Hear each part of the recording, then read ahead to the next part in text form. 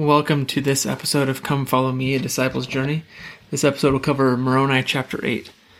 This chapter is a letter written from Mormon to his son Moroni. And as I mentioned in a previous episode, it kind of seems a little disjointed from and disconnected from Moroni chapter 7 at the surface and when you first begin to read it.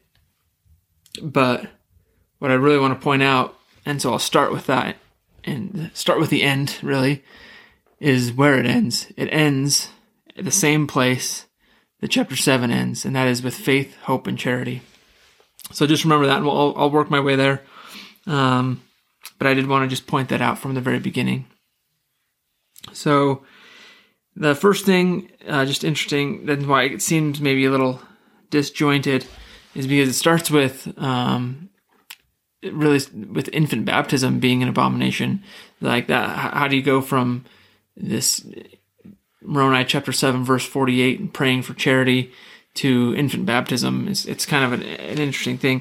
But the way that this letter, you have to remember that this letter is separate from the sermon that was given in chapter 7.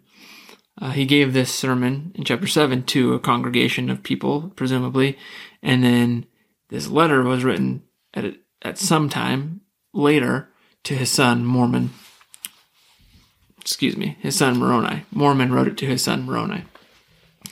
And so it would be not a continuous flow, but what is intriguing is that the lessons that he ends up at and the undertones are very much the same. And it seems to me that as I read this this time around and studied, that there's a specific reason why Moroni would have included this letter right after sharing what his father had taught about faith, hope, and charity. Is he would say, "Hey, look, my dad said the same things to me in this other letter, and so I want to share that with you." So he starts with the baptism of little children being prohibited. And the summary of it really is in verse 8, "Little children are whole, for they are not capable of committing sin. Wherefore the curse of Adam is taken from them in me, that it hath no power over them, and the law of circumcision is done away in me." So that is the words of Christ to Mormon. It says, "Listen to the words of Christ, your Redeemer, your Lord." And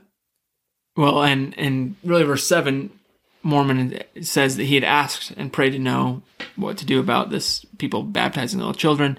And here's the words that he got. He got revelation the same way that President Nelson gets revelation, which is the same way we get revelation. By praying about a concern, about a question, and communing with Christ, communing with God, communing through the Spirit, and he receives this answer. He says that the law of circumcision is done away in me. Then this is interesting too, because these people now are living 350 plus years after the coming of Christ. The law of Moses has been done away with. But they were people who lived the law of Moses before Christ came, right? And there was lots of traditions and things that were a part of that. Rituals and holidays and festivals. Many of those things could have carried over.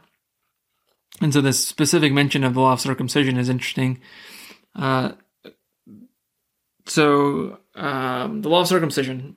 God declared to Abraham, "And I will establish a covenant of circumcision with thee, and it shall be my covenant between me and thee, and thy seed after thee, in their generations, that thou mayest know forever that thy children are not accountable before me until they are 8 years old." That's from JST, Genesis chapter 17. God further declared to Abraham, "A token of the covenant betwixt me and you." That's what circumcision would be, is a token of the covenant. But that was done away with when Christ came. This stands out to me because even though it's 350 years after Christ came, like I said, some of these traditions would still be around in the book of Acts. Peter has to deal, and the apostles have to deal with a similar type of situation where they're wondering how much of the law do we need to make people, especially converting Gentiles. Do Gentiles who convert to Christianity, do they need to be circumcised? That was a question they specifically had to answer, because it's like, now the law is done away, but this has been a token. What is it? Is it still valid? What do we need to do? Go read Acts chapter 15. And so the importance of continuing revelation here, right? And Mormon, as the prophet, received this revelation and then writes it to his son Moroni. The law of circumcision was not intended to last forever. The Savior's words revealed to Mormon, the law of circumcision is done away in me. The Doctrine and Covenants explains why the law of circumcision was ended. And for more information on that, you can see section 74, verses 2 through 7. But the idea here is that that's done away with, and that they're not accountable until they're 8, and so don't baptize them. Behold, I say unto you that this thing ye shall teach, repentance and baptism unto those who are accountable and capable of committing sin, because baptism is unto what? Baptism is unto repentance. And so if they can't repent, then they have no need to be baptized. Another way of thinking about it, I've talked about in the past, Alma 34, we have to have faith unto repentance. And the first fruits of repentance, Moroni is going to teach us in this chapter actually, is baptism. And it's a sign, a token, that we are making a covenant to God about our repentance. But it's a token and a sign about our repentance.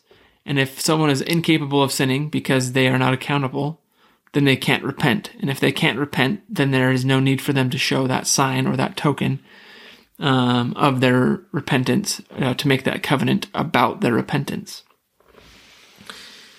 Verses 22 through 24, Mormon teaches us a similar thing about anyone who's not given the law. They're not accountable. They can't sin. Without being accountable, you cannot sin. And so President Joseph Fielding Smith said, they are redeemed without baptism and will go to the celestial kingdom of God. There, we believe, to have their faculties or other deficiencies restored according to the Father's mercy and justice. As we continue, you get to verses 25 and 26, and we're going to see some old friends here. First, I'm going to read verse 24. It says, Behold, my son, this thing ought not to be, for repentance is unto them that are under condemnation and under the curse of a broken law. So, baptism is the sign of repentance. And you can only repent if you are under condemnation. You have to be accountable. And then he says, and the first fruits of repentance is baptism. So, that's the covenant. That's what naturally springs forth out of it. And baptism cometh by faith unto the fulfilling the commandments, and the fulfilling the commandments brings remission of sins. And the remission of sins bringeth meekness and lowliness of heart. Hey, there's our old friends, meekness and lowliness of heart. What does meekness and lowliness of heart have to do with anything? Well, back in chapter 7, verse 43, I say unto you that he cannot have faith and hope, save he shall be meek and lowly of heart. But how can you... This says that remission of sins brings meekness, but how can you have a remission of sins if you haven't repented? And if faith is unto repentance, how can you repent if you haven't have faith?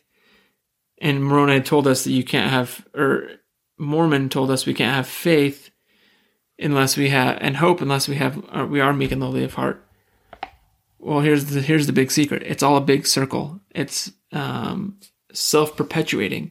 As we are meek and lowly of heart, broken heart and a contrite spirit, humble and grateful, that breeds faith and hope. That hope and faith leads to repentance. That repentance leads to making a covenant at baptism and receiving the gift of the Holy Ghost. Receiving the gift of the Holy Ghost leads to a remission of sins. And the remission of sins bringeth meekness and lowliness of heart. And what does that bring? More faith and hope.